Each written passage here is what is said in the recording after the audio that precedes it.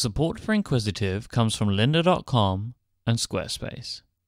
From Relay FM, welcome back to Inquisitive Behind the App. I'm Mike Hurley. If you've not yet heard our previous episodes in this series, you should. Go to relay.fm/inquisitive to check them out. Last time, we took a look at the App Store industry that Apple created and explored the idea of the App Store as a department store, with developers inside leasing a space for their opportunity to showcase their products to the world. That lease, however, costs 30%. 30% of your revenue. That's what goes to Apple. It's their cut. Today, I want to look at that in a little more detail. We're going to understand how developers feel about the revenue split and also investigate how the pricing of apps has changed over time. Over the last 8 years, the average selling price for apps has decreased, and the introduction of in-app purchases marked a huge change in the way that apps are sold and developers make money. As a developer, generating revenue from the sale of your app is how you do business. It's how you make a living. Let's take a look into how that works.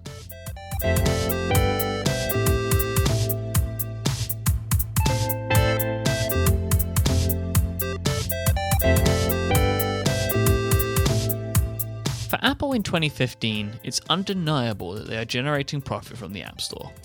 At the time of recording, Apple's earnings for the first quarter of 2015 showed that the services category, which contained the iTunes and App Store business, generated $4.8 billion of revenue for that quarter, with Apple stating that this was a record performance for the App Store. It's clear to see that even without Apple breaking this out fully into each component part to show you how much the App Store made, or the iTunes Store made, or the iBook Store made, it's clear that the App Store must be generating some serious revenue. These numbers alone would be those of a huge business in and of itself.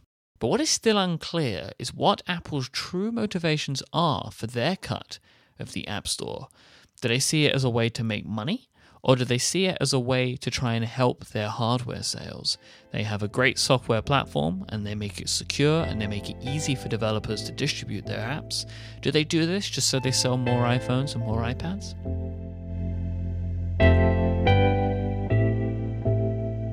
This digital department store metaphor that I've used is very different from how apps used to be sold before there was an App Store. You don't get into the App Store for free. There's a price of admission. For the sale of every app, Apple takes 30% and developers take 70%. In exchange for this, Apple handles the credit card fees, distribution, hosting of the app file for download, and also gives a storefront with potential marketing abilities. This is very different to how applications and software was sold before the App Store. There wasn't any of this. You either put it into retail or you dealt with these things on your own. To many, this kind of arrangement was new, and on the face of it, seemed like a pretty sweet way to get rid of a lot of the painful stuff that you just don't want to have to deal with. I didn't do the math on that. So at the time, I didn't think it was that much money. I thought, well, sure, why not? 30%, I get, and I bought into all the Apple Kool-Aid, like, well, they're hosting the files, they're doing the credit card processing. That was Marco Arment, developer of Instapaper and Overcast. He had a feeling that many people new to this kind of arrangement also had at the time. Russell Ivanovic of Shifty Jelly felt the same. My initial reaction was that it was, perfectly reasonable. Like, we'd actually tried to do some mobile development before that, but, you had to go through the carrier and you had to go through the manufacturer, and you'd be lucky to get anywhere near 30%. So back then it seemed like a really cool deal. Exclusive access to all these new people with iPhones, and Apple only took 30%. But 8 years on, how do people feel about this? Do they feel they're getting their money's worth from Apple? Do they feel like Apple's living up to their side of the bargain? Or is it just painful to see that chunk of money disappear? There's two ways you can look at it. You can look at it in the way that there is no other way onto the iPhone. So if it's 30% or nothing, then of course, I'll happily take 30%. But if you look at all the things Apple do for that 30%, I think it's a little bit disproportionate these days, especially in an app store with, I don't know how many millions of apps that are in there now, but you don't get a lot of promotion from them. You don't get any value from, being in a storefront. You're just in a place with millions of other apps. So the only real benefit, they give you is hosting and downloading and payment processing. And I don't think any of that is really worth the 30% that they charge. I think the biggest change was, I guess, expectations. When we first started, we had the expectation of making no money whatsoever. So taking 30% of nothing seemed perfectly reasonable. And I guess as we've grown as a company as well, you know, in the early days we put our app into the store, it went straight to number one just because it was in that storefront of, you know, only 300 apps. And that seemed like a really cool deal. You know, Apple's going to put you on the front page of this virtual storefront that millions of people are going to see, and that was a good deal. But these days, you know, you submit an app, you go through the pain of app review and everything else, and then your app just disappears. You know, it's down to you now to do all the marketing and promotion. And I guess the difference is we now feel we're big enough and well known enough to do all that marketing and promotion. So we don't see the value in that side of things. So if all that's left is payment processing and hosting, they're things we know how to do as well, and that a lot of other companies will do much cheaper. So I guess that's the main difference. You know, it's not so egregious that we're going to throw our hands up in the air and try and get around it, but it does seem a little bit too high. And Matt Bischoff, developer at Lickability, has seen opinions of this at a very high-level business. I do think it's still fair, but it's a little bit tricky in some for some businesses to make it work with that 30%. Especially one of my former companies, the New York Times, not my company. I worked there, but for them, it seemed like a lot of people in the product organization there were really, really concerned about this 30%. And they were concerned about the future of the company based on this 30% being taken from them by Apple on every single subscription and recurring. So it's not just app sales anymore. Then they added an app purchase and they added recurring subscriptions, and they're taking 30% of all of that. But prolific app developer David Smith still feels more positive about all of this. I would rather have 70% of something than 0% of, or 100% of nothing.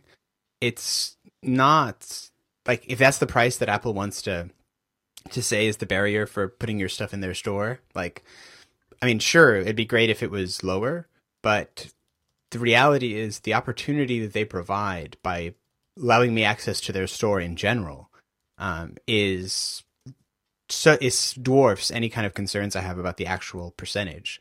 It obviously doesn't really scale, but if I think about, like, if I was trying to sell something in a brick and mortar store, or, I'm sure the cuts there are much higher. The reality too is that it's very unlikely that the difference between say the cut was 20% rather than 30% or 10% even, like, it's unlikely that percentage difference is going to be making or breaking my business. Now, obviously, if my business was existing right on the edge of solvency, then obviously that would make a big difference. But if that's where my business is sitting, right on that edge, I'm struggling anyway. That extra percentage cut is probably not my biggest concern.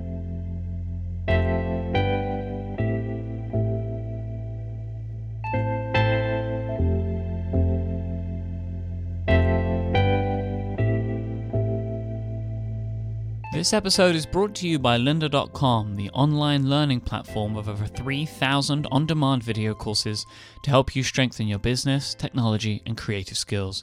For a free 10-day trial, visit lynda.com/inquisitive. That's lynda.com/inquisitive. Lynda.com is for problem solvers, for the curious, for people who want to make things happen. Maybe you want to master Excel, learn negotiation tactics, build a website, or boost your Photoshop skills. Go to lynda.com and feed your curious mind. Whilst browsing around lynda.com, I have come across some incredible courses. Like, for example, maybe you want to learn a little bit about typography or the foundations of color as you're really interested in design. Maybe you want to get up and running with IFTTT and see how you can use automation to make your technology life that little more interesting. These are some of the incredible courses that you're able to get a handle on at lynda.com. These are all taught by experts who are really passionate about teaching. You can stream these courses and thousands more on demand, allowing you to learn at your own schedule and at your own pace. You can even watch them on your Android or iOS device on the go too. You can create and save playlists that you're able to share with others, and you're able to follow along with each video with their great transcripts. Your lynda.com membership will give you unlimited access to training on hundreds of topics, all for one flat rate. Whether you're looking to become an industry expert, you're passionate about a hobby, or you just want to learn something new, I want you to visit lynda.com/inquisitive to sign up for your free 10-day trial. Thank you so much to lynda.com for supporting this show and all of Relay FM.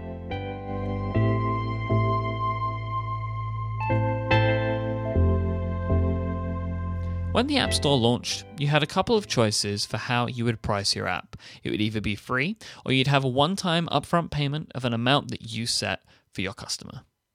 Before the App Store, people were very used to paying in the region of $40 to $100 for a piece of software on the Mac, or on the PC, or for a video game. Because of this, in the run-up to the App Store being launched, many developers had very different expectations of what they would be pricing their apps at compared to what we see them priced at today. In March of 2008, when Apple unveiled their software development kit so people could start developing for the iPhone platform, they had Sega join them on stage to show off some levels of Super Monkey Ball, a game that they had started to develop for the iPhone. In June of 2008, at Apple's developer conference, WWDC, they showed off a final version of the game and announced that it would be available on day one of the App Store for $9.99. And I remember I thought, that's low.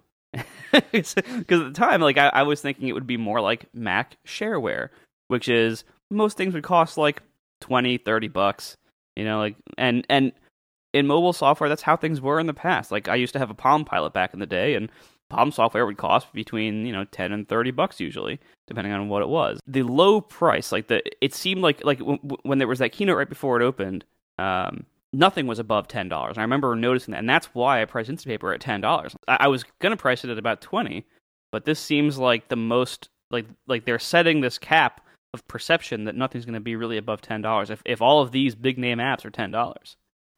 Sega's most recent version of Super Monkey Ball is a free game that has in-app purchases to buy power-ups that help you complete trickier levels. Quite a change. As time has gone on, average prices for popular apps and games has decreased. Referred to as the race for the bottom, the trend has seen the average price of apps get cheaper and cheaper as people try to attract a larger customer base.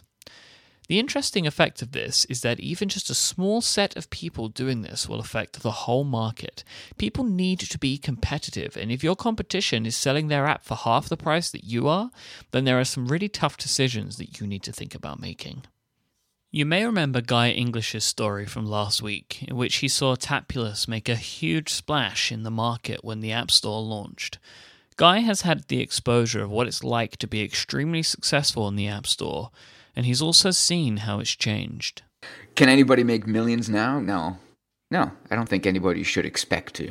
I think it's a bad idea to start a business with the idea that you're going to make millions right off the bat. I often think that that's what people who don't really know the industry believe when they come to you with a good idea and it just needs to be implemented. I think they're thinking of the millions, and you shouldn't be. You should be thinking about building a business and building a piece of software that people use and need. You know, I do still think that we're in a gold rush mentality when it comes to the App Store on iOS. There's some outliers, for sure.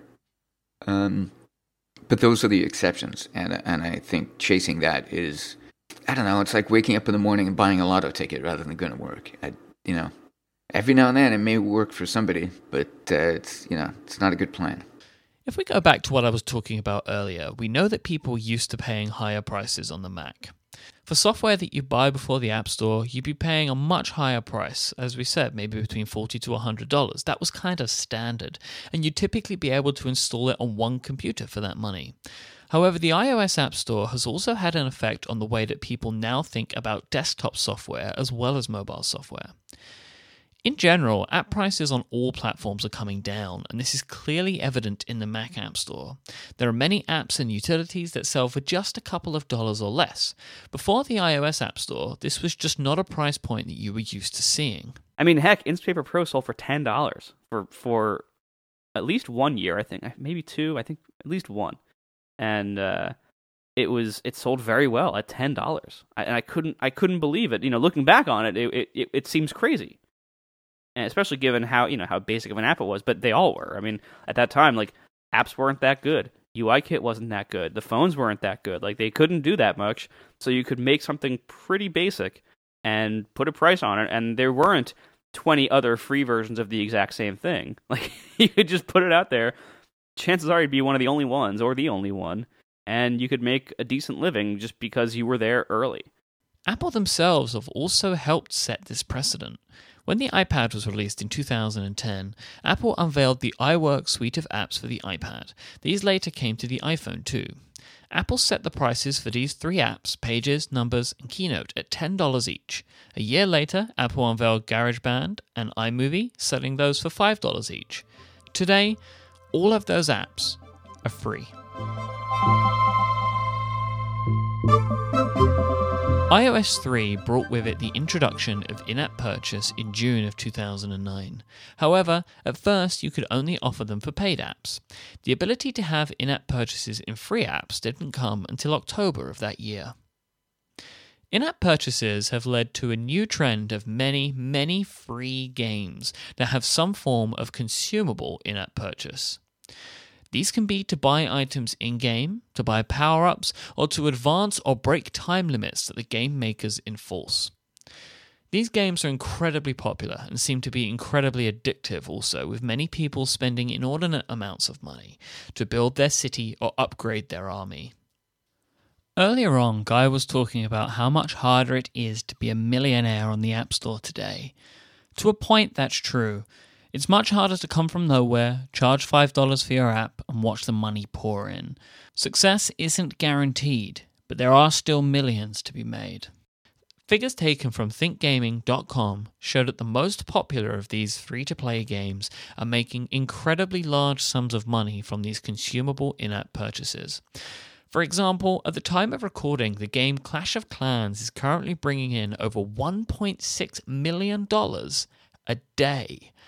And this is not an isolated thing. The next 2 in the list, Game of War and Candy Crush Soda Saga, are both generating over $1 million a day also. And then it goes down with multiple apps generating hundreds and hundreds of thousands of dollars a day. The introduction of in-app purchases, along with a general trend of decreasing app prices, has led to many developers seeking different pricing models, experimenting with new and inventive ways on how to make money. Padraig and Oshin of Supertop are great examples of how indie developers are experimenting with in-app purchases to help generate revenue in a positive way. For their app, Unread, which is an RSS reader for iPhone and iPad, they have experimented with 2 different types of in-app purchases. The first is that they now offer a pay-what-you-want type model. The app is free to download, but has limits on how many articles you can read. If you want to unlock all of the features, you have the choice of 3 different tiers of which to pay. They have a discount price at $3.99, the regular price at $4.99, and the Indie App Hero price at $12.99. You don't get any additional features on any of these tiers. It's purely a model to give you the choice to pay and support developers however you want. Before, the average selling price was the app was $5 on the store. So we got whatever 70% of that is. Yeah, $3.50. And after launch, that average was much higher. So I think it was like we were making $4 a copy on average instead of $3.50. So even though we added a discount tier where you could pay $1 less than it used to cost, the amount of money that we make on average went up. So I think that was the overall goal with this, and that seems to have worked okay. The other thing that Oshin and Padraig are doing is allowing users to tip them. You can choose to add a tip on when you purchase one of the tiers to unlock features, but you can also tip them at any time in the settings screen of the app. So far, tipping separate from the actual purchase, you've already unlocked it, and now it's 2 weeks later, and now you go and tip. That doesn't happen very much. We don't make much money off that anymore. I think we always expected that would get more activity once we started pushing out actual feature updates, which feeds back into our plan for Unread over the coming months is to have monthly updates where each month we're releasing new features, and that's part of the curiosity there is to see if as we are releasing those new features, does that sense of like a token of gratitude, does that tip in that regard start getting bigger? From the outside, the department store that is the App Store still looks the same. If anything, it has received a fresh coat of paint over the years, and there are still huge companies inside that sell their products. But the big change is that they are now selling these products at dollar store prices, not at department store prices. But the current market is not all doom, gloom, and questionable purchases. There are some indications that it is possible to make good money on the App Store as an independent developer making apps in the more traditional sense.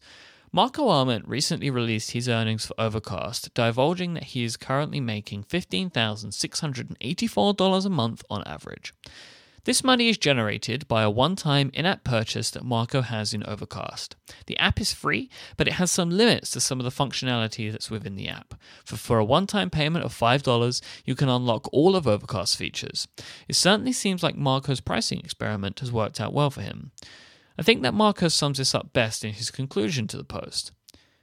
Overall, I'm very satisfied with Overcast's finances so far, he says. It's not setting the world on fire, but it's making good money. For most people, the App Store won't be a lottery windfall, but making a decent living is within reach for many.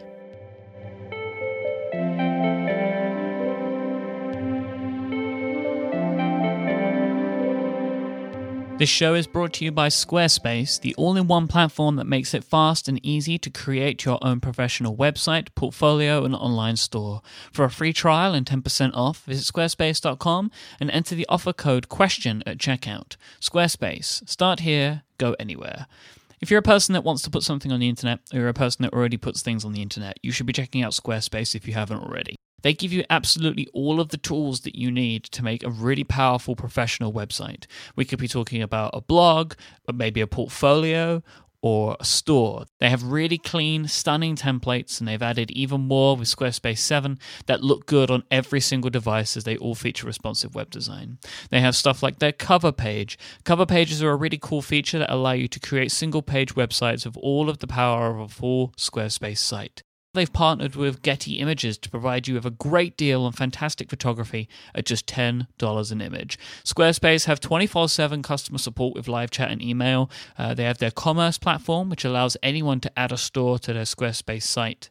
I love Squarespace. I've used them for years, and I recommend them to anyone that is looking at starting a website. So you can sign up for a free trial with no credit card required and start building your website today by going to squarespace.com. When you decide to sign up, make sure that you use the offer code QUESTION to get 10% off your first purchase and to show your support for Inquisitive.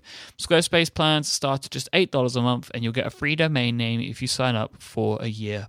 Thanks so much to Squarespace for the support of this show and Relay FM. Squarespace. Start here, go anywhere.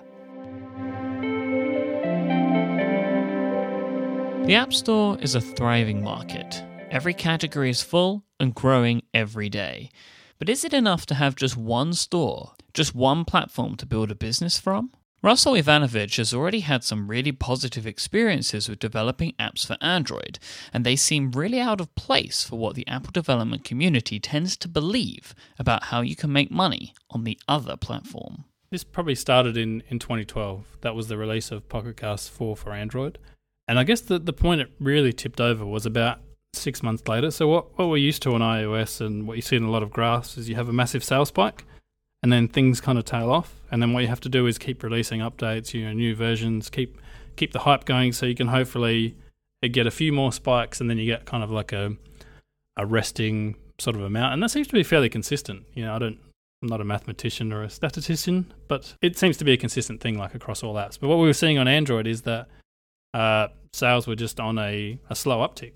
Every week the sales would be slightly higher than the previous week, and that line just continuously trended upwards. And after it trended upwards for a good 6 months, I think that's when our attitude changed, is when we saw that this was a completely different kind of sales thing, and it was just a different way of doing it. And we quickly kind of switched to the mode where we released small sort of non-major updates on Android. So we did it that way instead. We tried to give our users regular small updates rather than the big bang ones, because it seems like on that platform you don't need the big bang sort of like massive updates. And so I'd say 2012 up till 2013 is kind of when our attitude about that platform changed. And the interesting thing about 2014 is maybe 60 to 70% of all our income comes from Google Play.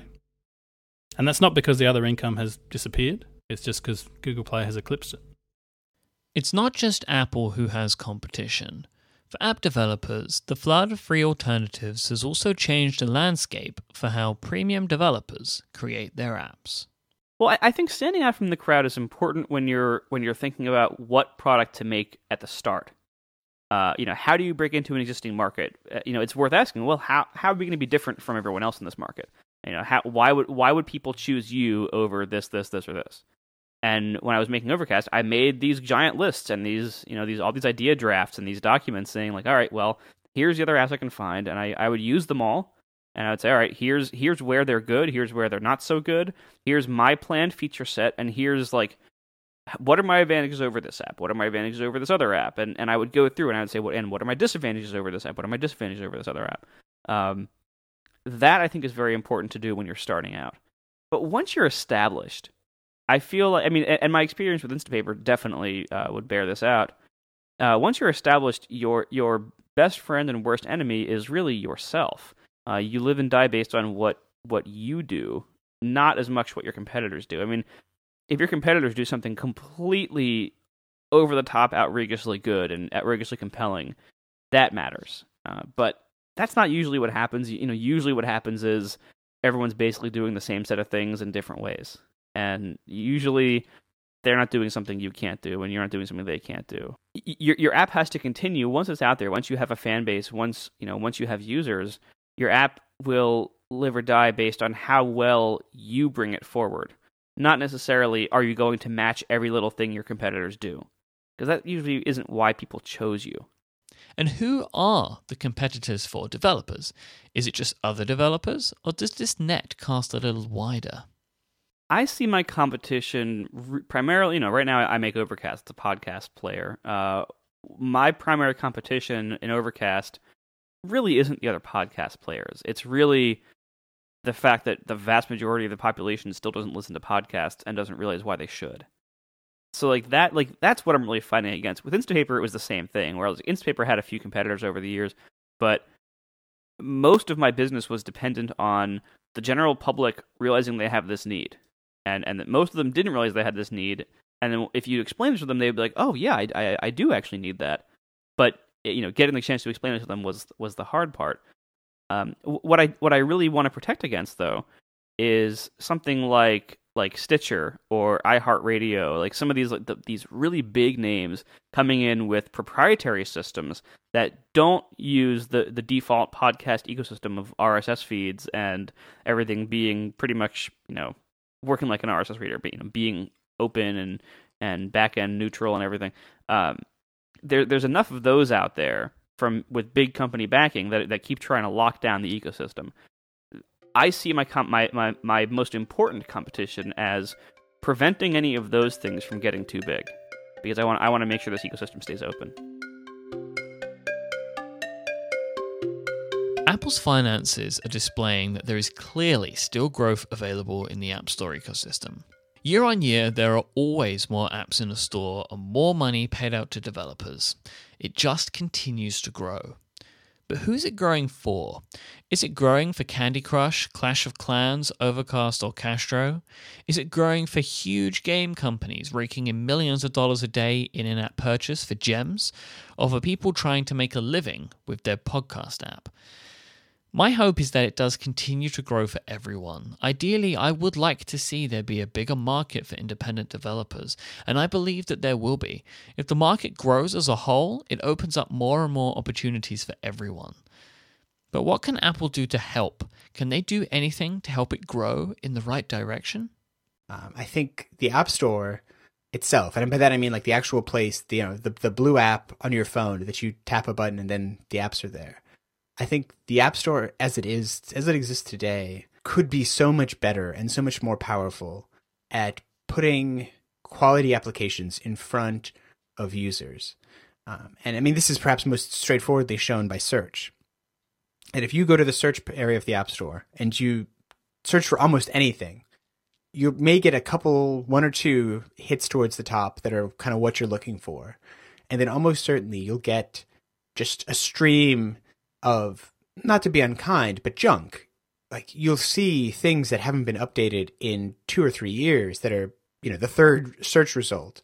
Things that are kind of unrelated. Things that are just kind of hollow clones of other apps. That I think the thing that Apple could do most strongly to create more opportunity is to make sure that if you make something good and you make something quality and you put it out there, that it is at least having a reasonable chance of connecting with people who are looking for something are looking for what you built, and that it isn't being swallowed up by just this stream of things that are just old and junky that kind of, it feels like a lot of the App Store is becoming. It seems indicative of an App Store that isn't gearing towards making sure that there's a lot of constant opportunity to be pushing the platform forward. That in many ways, like, those apps should just kind of be invisible and create opportunity for new people to be coming in and replacing them with things that are new and fresh and would probably give the user a much better experience, which is ultimately the goal. Like, it seems in Apple's interest as well as developers' interest as well as in customers' interests to make sure that if you have a need, that the App Store can connect you with the best quality software to solve that need as quickly as possible. Next week, we're going to take a look at Apple's role as gatekeeper for the App Store. Today, we've looked at the apps that are actually in the store, but I want to take a look at how they get there, who's let in, who isn't, and why. Here's some clips for what you can expect. I mean, the iPhone was so beautiful that I expected Apple to really sort of take the opportunity to make sure that every single app that came out for the iPhone was as beautiful as if they had crafted it themselves. In the same way that I couldn't just walk into an Apple store, bring in a box of software and just start putting it on the shelf. I'd probably get arrested or something if I started doing that.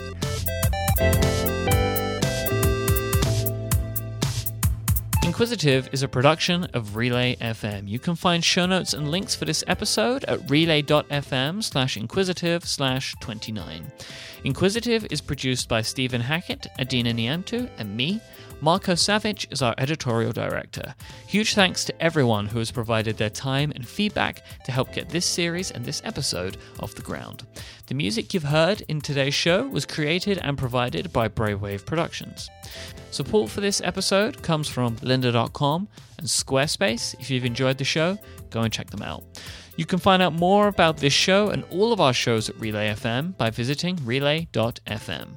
I am Mike Hurley, at iMike, IMYKE on Twitter. Thank you so much for listening. Goodbye.